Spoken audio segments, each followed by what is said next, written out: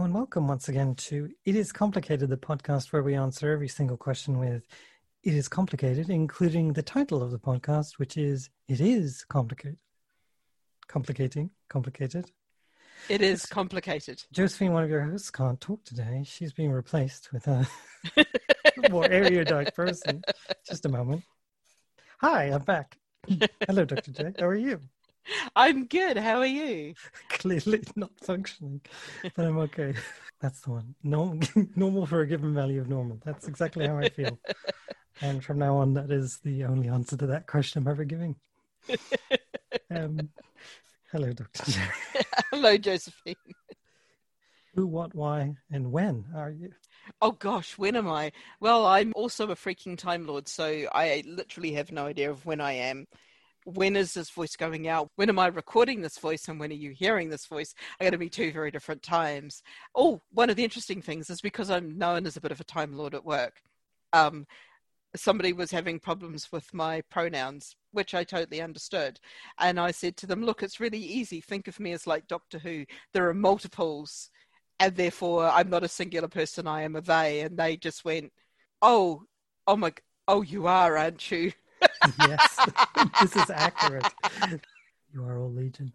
Yeah, we are Legion. Terrifying. Love it. It's amazing. So let's start with the when am I? Who am I? Hi, I'm Dr. J. I gave myself the job title Harbinger of Change because the lovely place where I work, ThoughtWorks, allowed me to do so.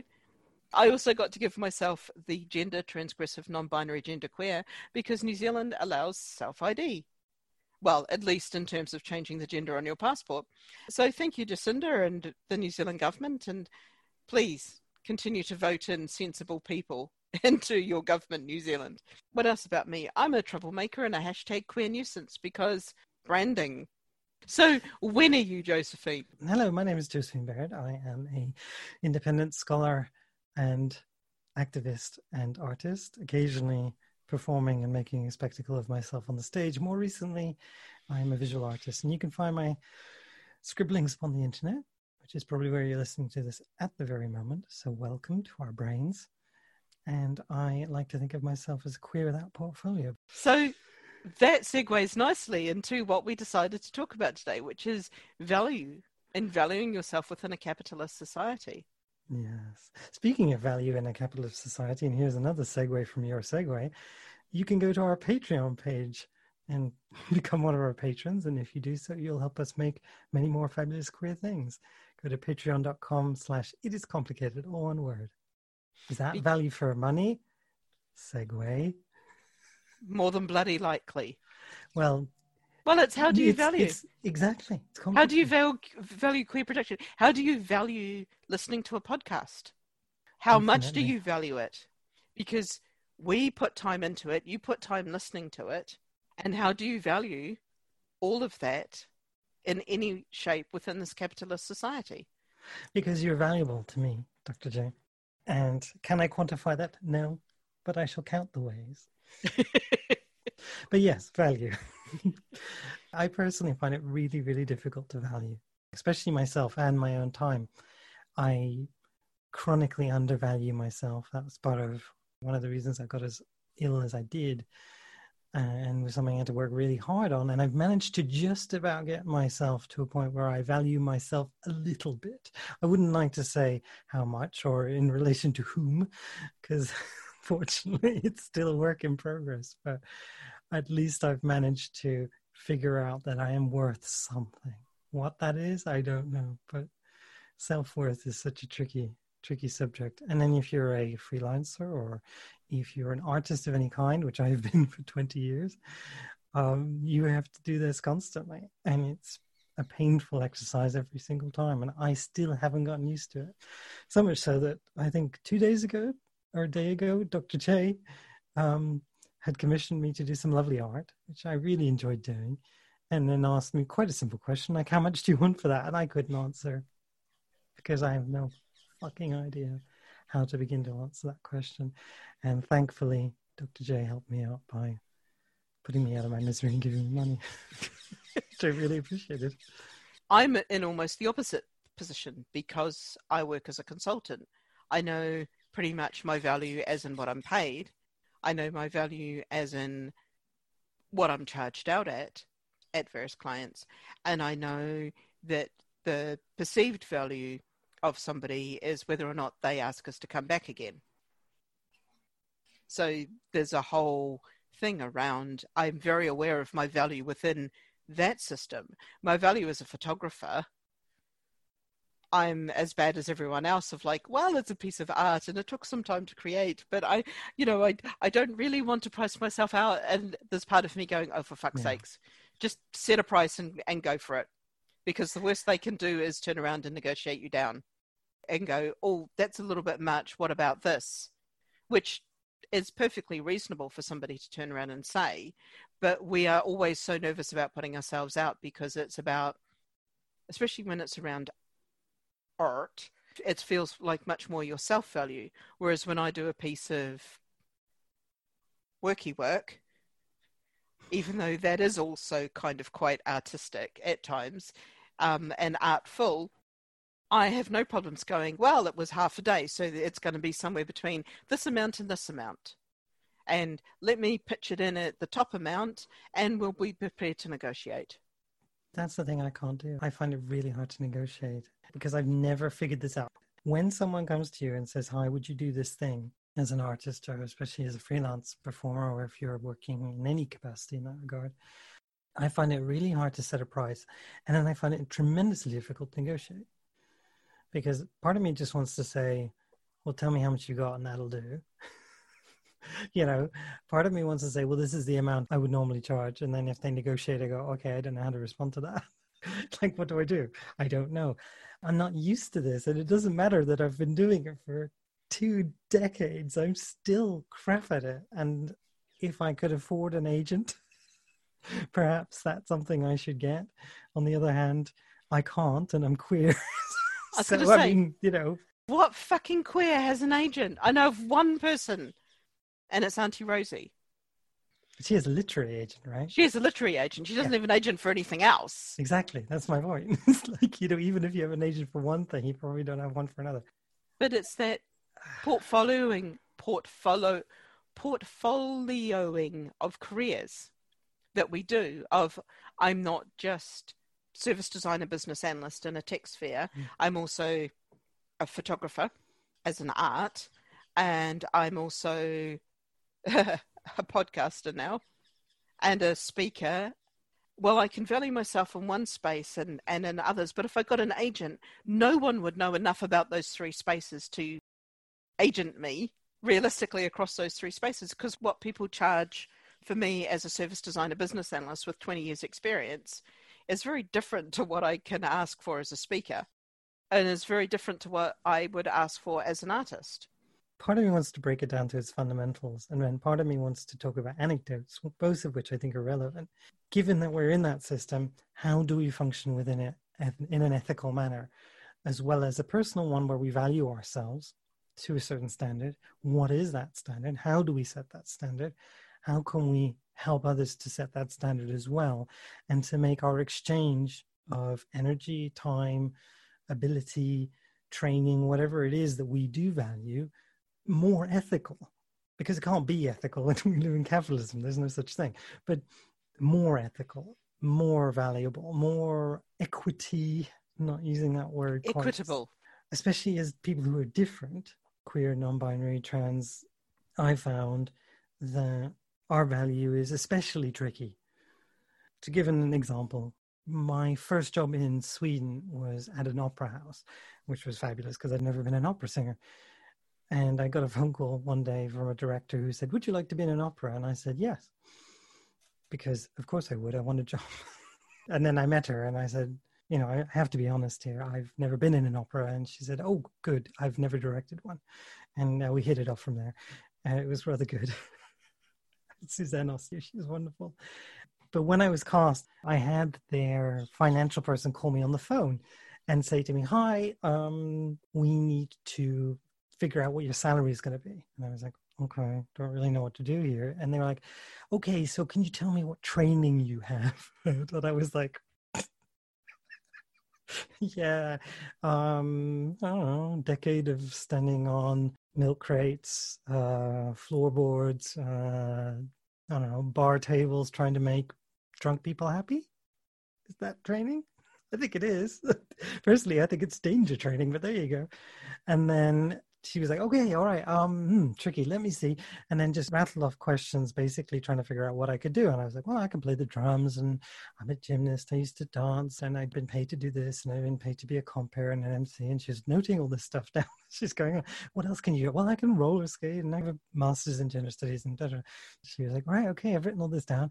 Yeah, I can't use any of this. Because none of it fell into her little boxes, because the way they figure out how to pay people here is exclusively based on their training. So she gave me a really high salary because she was just like, I can't figure this out. Yeah, well, how's this? And she gave me a number, and I was like, because I was being my own agent, I was like, yeah, no, that sounds reasonable. And of course, inside I'm going, more money I've ever been paid in my life for anything. And I was very grateful, because I used that money to live off for about 3 years. But yeah, trying to figure out my value apparently proved to be very difficult for this system. And even in an art space, and we're talking about an opera house that regularly casts and hires artists, and that's all they do, and they're professionals. And they still had trouble trying to define, A, what it is that I could do, and B, how much that was valuable to them in their system. And I didn't fit in the box again.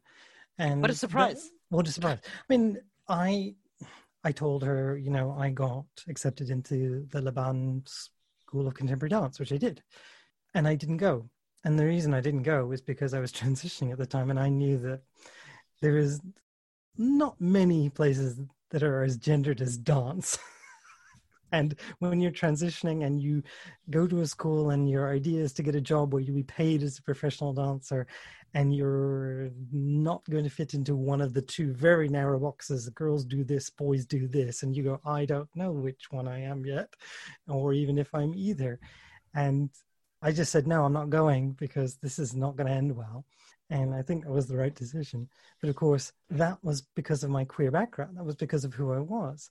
And because I was a queer performer, a trans performer, all of my credits, so to speak, are from very odd little places that hired me to do odd little jobs that I adore, but aren't valued.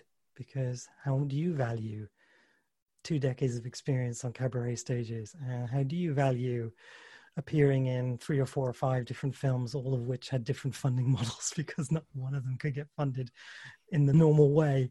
I've been credited as an associate producer, I've been credited as a writer, I've been credited as an actor, and I still have absolutely no idea what any of those people earn, because I've never been paid as one. You know, I would happily cook for people and do really lovely roasts and things like that, but just would not consider that I should do that for myself. I would only do it if other people were eating it.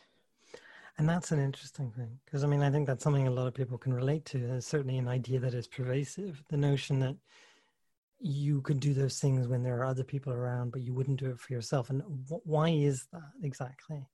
At the time, I don't think I thought I was valuable enough to spend the effort on. Whereas now I'm like, well, it's also the fact that it has been days of solitude. That's also part of it, of like, once you reach that point, you're like, I have to cook for myself. I have to make myself feel good. But I was doing that beforehand. But previously I made food as fuel type meals, which were often some cheese on a piece of bread, because that's fast and easy and is calorific. Whereas now I will spend time, I will bake the bread, I don't make cheese, but I will choose nice cheeses. I will choose nice chutneys and things like that to go with them, and actually make a nice thing out of even just a little bit of bread and cheese.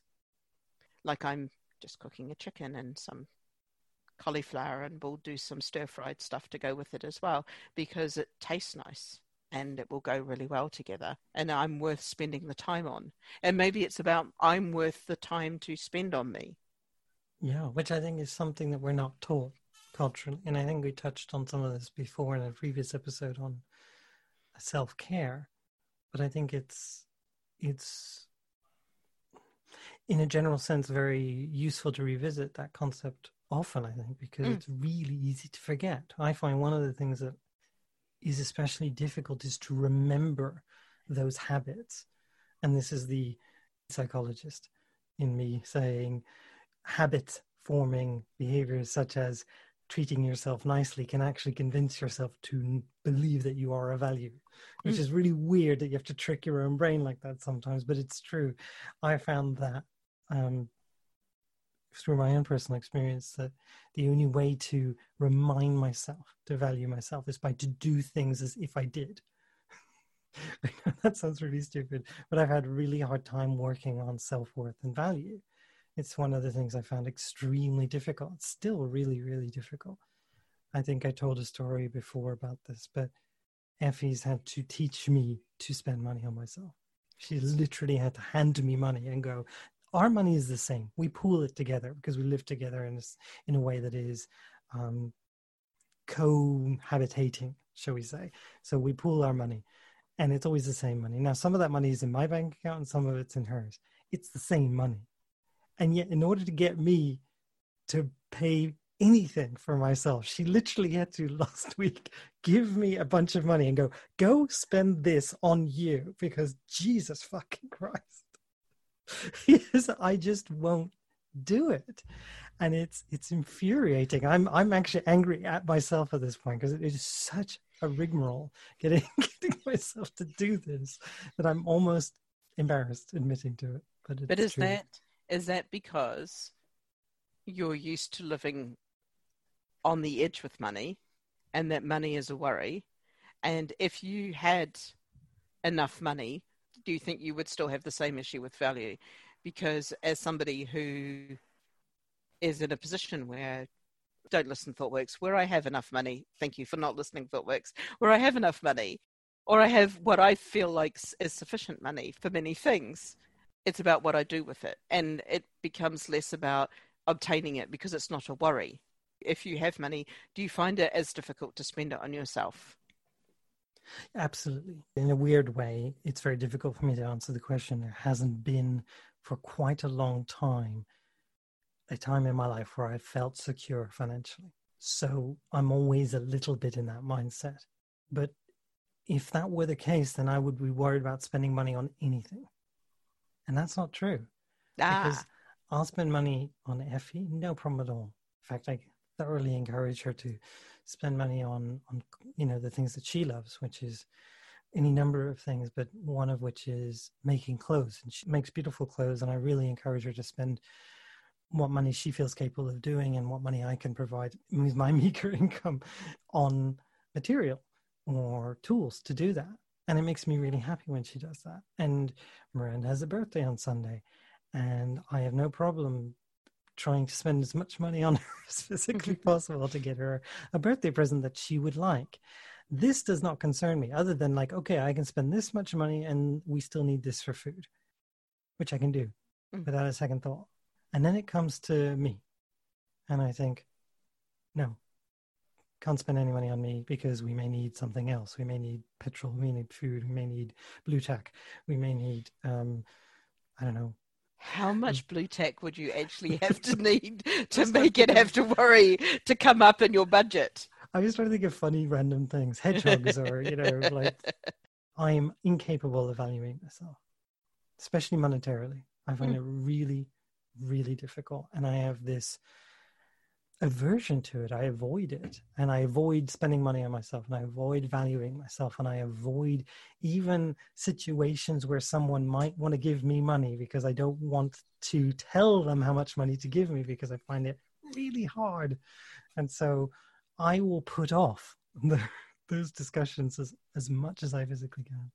I saw it happen because of the COVID situation for many artists, I made the decision to choose a couple of artists and get some work commissioned because it's a nice way of supporting people, but also it was about me spending money on things that I really liked with people who I really liked. And one of those people was Josephine. Another one was Freddie Lansker, who does the Images for Queer House Party. And I got them to do a number of different images, and I sent everybody the same images, which is great, and it's been a brilliant, fun thing to do.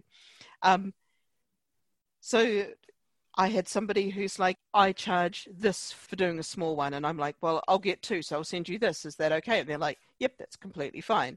Whereas with Josephine, it's like, I want to give you some money. And it's like, I don't really know how. And it's like, okay, I will give you about what I sent the other person. How does this sound? I think And I even explained the rationale. And Josephine was still just sitting there looking gobsmacked at me. Yeah, it's tragic, and you're not the first person to have that problem. I can think of several people who've commissioned me who've all come up with that particular issue. I apologize to all those wonderful people who've chosen to commission me. And should you, dear listener, in the future choose to commission me, make me give you a price up front. No, even better. Talk to me and I'll do the pricing for you. Oh, okay. Dr. J is my art agent. We shall add it to my portfolio career. This is how difficult I find it. When I see people who have trouble valuing themselves, I really empathize. Whereas I have another friend who's also neuro non-normative in a slightly different way to Josephine. The lovely Ash Wild, and I'd commissioned a piece and said, I've done the piece and this is, if you just want a number, here is the number. If you want to negotiate, I'm happy to negotiate. And I was like, thank you. That's all I needed was the number. Here you go. I'll put the money in your account later tonight. That complete bluntness made it a very easy conversation to have. Yeah, that bluntness is really great. And every time I've had those kind of conversations, I've appreciated it and the other side has appreciated it. But I think this is one of the interesting things that you brought up, which is the social convention around money and talking about money. We've mentioned several times different activities that we've had involving monetary values, and yet we've not presented a figure at any time. We've always said an amount, this amount. I think, tell me if I'm wrong, Jay, one of the reasons we're doing that is because these things tend to be considered kind of private. We're not sharing the values that we would have paid someone because we don't want to share their particular business, but even ourselves, we haven't referenced the figures because culturally we're taught to one degree or another that those things are relatively private. Is that so? It's also because the people who did that work for me, I know one of them likely said, it's about this, and because I've done some other work, turned around and said, actually, it's going to be this for you. And I'm very aware of the for you-ness of a lot of the costs. And this is something that came up with Queer House Party was non-financial returns for work. So it was very much Queer House Party and Cybertees. The DJs have an interesting relationship of, or the DJs and the dancers, they work for each other, but no money exchanges hands. And it's a non-financial, equitable relationship. The two issues that I think are really interesting in what Dr. J just said is the combination of a notion of for you-ness in value and also this sort of notion of exchange. Instead of like putting a monetary value, as we've already talked about, one of the difficult things is placing a monetary value on something in a system where you don't believe that money should be used in that way, which I think we can collectively agree is probably one of the worst ways to value something. In queer communities, when money is limited, exchange of talent, exchange of ideas, exchange of labor, exchange of any number of things happens pretty regularly.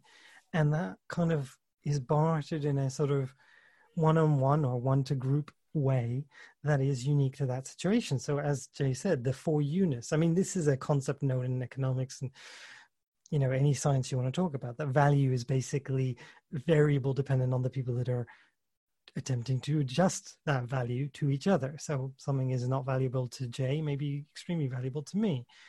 In a queer dynamic, often I think we find that we try to exchange those things we have mutual value for. Now, they may not be quantifiably the same value at all. I've been given things that I think are priceless for things that I felt were quite minor. I can think of several instances where I've been given art, for example, in exchange for work that I consider like, well, okay, I don't even think of that as almost even a skill, but I'm really glad it means something to you. And that's why I can exchange this thing, knowing that you value this thing perhaps as highly as I value the thing that I've received. And in that sense, I'm much more comfortable with that idea. But of course, I also need to eat. Hence Patreon. Segue. It's very different to that notion of working for free for exposure, of I will promote you, I will get you some media, I will put you on my social media, and for that you should work for free. And that is very different to this notion of exchange for you. I think this is a point. Now I'm going to say Jim Sterling here as another video essayist did a wonderful episode of valuing yourself as a writer online. And they said this: anybody who says they can't afford to pay you cannot give you the exposure they're promising. Because if they could afford to pay you, that means that they're getting enough money in, which means that they have enough reach to actually expose your work to a wide enough audience. So if they say, do this for exposure and not money because I can't afford to pay you, they can't do even that. So don't fall for it. It's a trick. It's always a trap. And I really love that idea. And I've been keeping that in mind ever since I heard it. I think that's particularly good. And one of the other things around value is I exist in two worlds. I exist in the corporate world and in the queer world, and I straddle both of them. There is a notion from the corporate world that doesn't value the queer world, that says, I want the queer world to come in and talk or do a workshop or tell us about the queer world, tell us about this diverse world, tell us about this minority world, and they don't want to pay for it. And it's not because they don't value it, they just don't understand the difference in power and the difference in transactions within a capitalist society. That saying to me, who works in the corporate world, to come and do an hour's talk during a lunch hour, I've already made my money for the day. I've got enough money to clothe myself, house myself, feed myself. That's very different to saying the same thing to Josephine and not recognizing that there is that difference between talking to somebody who is within that structure and is outside of that structure, and being aware of that. And I know that it's probably played out a lot in July during Pride, of a lot of corporates coming to queers and going, hi, it's Pride, would you like to come and talk to us? And it's like, yeah, show me the money. And they're like, we don't have any budget, or there's no budget this year, or, oh, we'll promote you on our website. And it's like, but that ain't gonna pay me. And it's trying to explain that difference to people has been a real interesting tension, because it's like, I'm not asking to be paid because I'm within that structure. But if you're talking to people outside of this capitalist corporate structure, you have to constantly think about paying people. There is a very real difference of asking me to come and sit on a panel for an hour after work. Yeah, that's fine. Pay me in a box of chocolates and a few doodads and a jumper. And doing the same to somebody who is outside of that corporate structure. And in fact, this is the first time I think I've been able to articulate it clearly, because people have taken it as me saying you need to pay me. And it's like, no, you're not quite understanding that difference between myself within corporate structure, working in this world, and people from outside of this world who you're bringing in, who you want to listen to, who you want to talk to. You have to pay in a slightly different way. You have to give them money in a way that you wouldn't think about in terms of somebody like myself. And that doesn't mean that I should be the only one invited. And that doesn't mean when you've got no budget, just call on me. Because I will turn around and say, well, you know, you want me to talk about the Black queer experience. I'm probably not somebody who should talk about it. Let me see. Travis Alabanza, Shay Shay Kimono, Lily Snatchdragon. Let me start reeling off queer, trans, intersex people of colour who should be taking the space ahead of me. There is monetary value that exists within a corporate structure. And that corporate structure needs to understand that when it's dealing with people from outside of that structure, the money actually matters. When people are outside of that corporate structure, they will find other ways of representing value. The only value that a corporate structure really understands is money. So everything outside of money, it doesn't really get. So it's like, okay, pay us in money. Whereas outside the corporate structure, we value things slightly differently. And we will do, this is a deal for you. That mutuality, but it's also where both sides feel that it's fair, where both sides feel that this is represented a good value for the work, etc., that was done. Exchange of value. I value this that I can give to you that I know that you value, and you return me something that you value that you feel that I can value. Hmm. It's value, that notion of exchange, of valuing the other person and what they can do and who they are for you, and vice versa. I mean, I think what's interesting is you've really made me think of this notion about, I think I brought up the notion about privacy because I've heard people talk about this, especially in America. This is a thing I know from the United States, that people don't like to talk about their salaries. It's considered improper somehow to discuss your salary. And yet that is one of the mechanisms that people are subjected to discrimination by, because you don't talk about your salary. You don't know what your coworkers are earning. So therefore you can be subjugated to a inequitable, a devalued position by terms of salary. And that privacy, that notion of keeping these things private, I think is damaging. Whereas the point you've just made, that the value judgment that you and an artist made is personal to you, sharing that might actually harm them or even harm your relationship, in the sense of like, these are the things that we value between each other. This is for us, not for someone else. That for you-ness, I think, can be quite lovely, and also provides a sense of intimate connection or value or whatever you want to call it. And yes, of course, if I say I did it for this amount for so-and-so, someone I don't know might come to me and go, well, you can do the same thing for me. Then it's like, no, different situation. Because I work very much, in the past, I've worked very much on that sliding scale. I've always said I work to the amount that you have because I can't work any other way. I don't know if that's a good thing or a bad. I do have a corporate rate. And I know that because I've been paid it exactly once by a corporation. So therefore I have a corporate rate. But that's the thing of like, a corporate can turn around and afford and budget and plan. And it also means that they value you in the way that they consider value. Yes. You know, the number of times I've had to build out a return on investment. How do you build out the return on investment on having a queer come and talk to you about inclusion? But I can do that much more than a return on investment in any other capacity, because that makes sense to me. Like, I can say that has tremendous value and knock-on effect in these several ways, because I find those things valuable. But to turn that into a money notion, I couldn't even begin to do. And that's why we're in completely different worlds. And I love that. It's about valuing time. Like, I value my time. I work at a job that I quite enjoy, that actually gives me a lot of energy.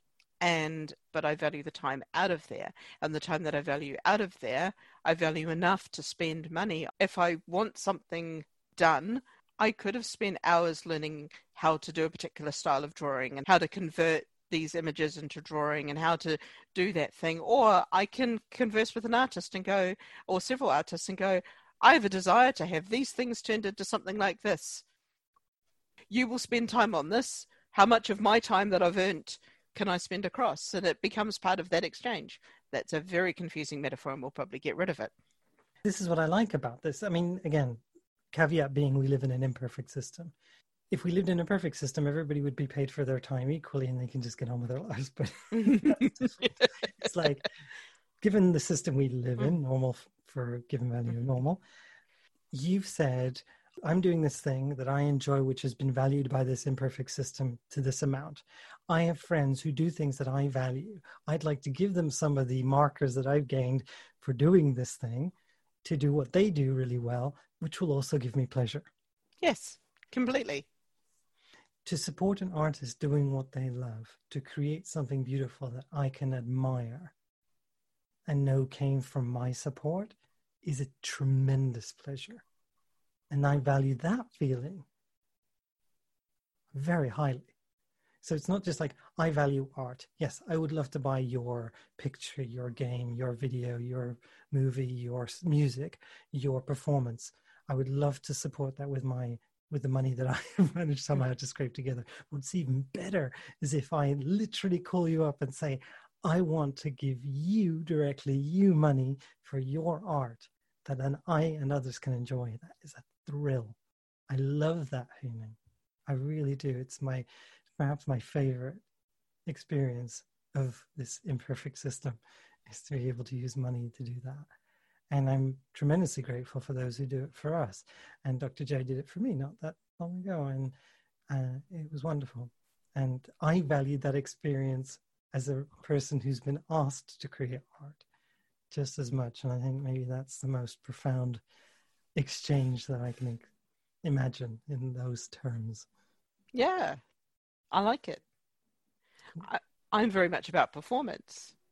I value the one-offness of performance. It only exists for a moment. And then last year, for my birthday, I had wanted to go see Pink in concert, and I missed out on tickets. I looked at what it would cost to go to Oslo and see the concert and added up the cost, and then decided that was slightly too much to spend on one evening. But that cost spread across a year would be great to spend on performance across a year. So basically I spent a year spending what I would have spent on going to see Pink on a whole pile of weird performances, which also included, randomly enough, tickets to go see Pink, because she released tickets that were restricted view that were incredibly cheap, so we couldn't afford them. I don't know how many I went to, but I was spending over £100 a month on tickets to something. I would just go, I want to go see Company, so I buy myself a ticket to go see Company, and went and saw Company, or Stephen Sondheim at the National Theatre, and I would constantly buy tickets to every queer performance that I could, and just spend a year just luxuriating in the sense of performance. That makes me so happy. I just love your calculation. I love these calculations that because it reminds me of so many internal calculations I've made. Nothing quite so grandiose and fucking fabulous as that, because that is really good. And as a performer, as someone who's done that work, I can tell you how much that means. And I know you know that, but, you know, to hear that, it just brings a huge smile to my face. And in that sense, to make one of the last segues of the night, I'd like to say I valued this time with you tremendously highly. Jay, this has been lovely as always. I value doing this podcast tremendously. So do I. Thank you for sharing it with me. And all of the people who happen to be listening at the moment, you are valued just as highly too. We could talk about something else. Like what? This particular person who may or may not have published something yet again on the internet, and we could discuss that. I'd rather not.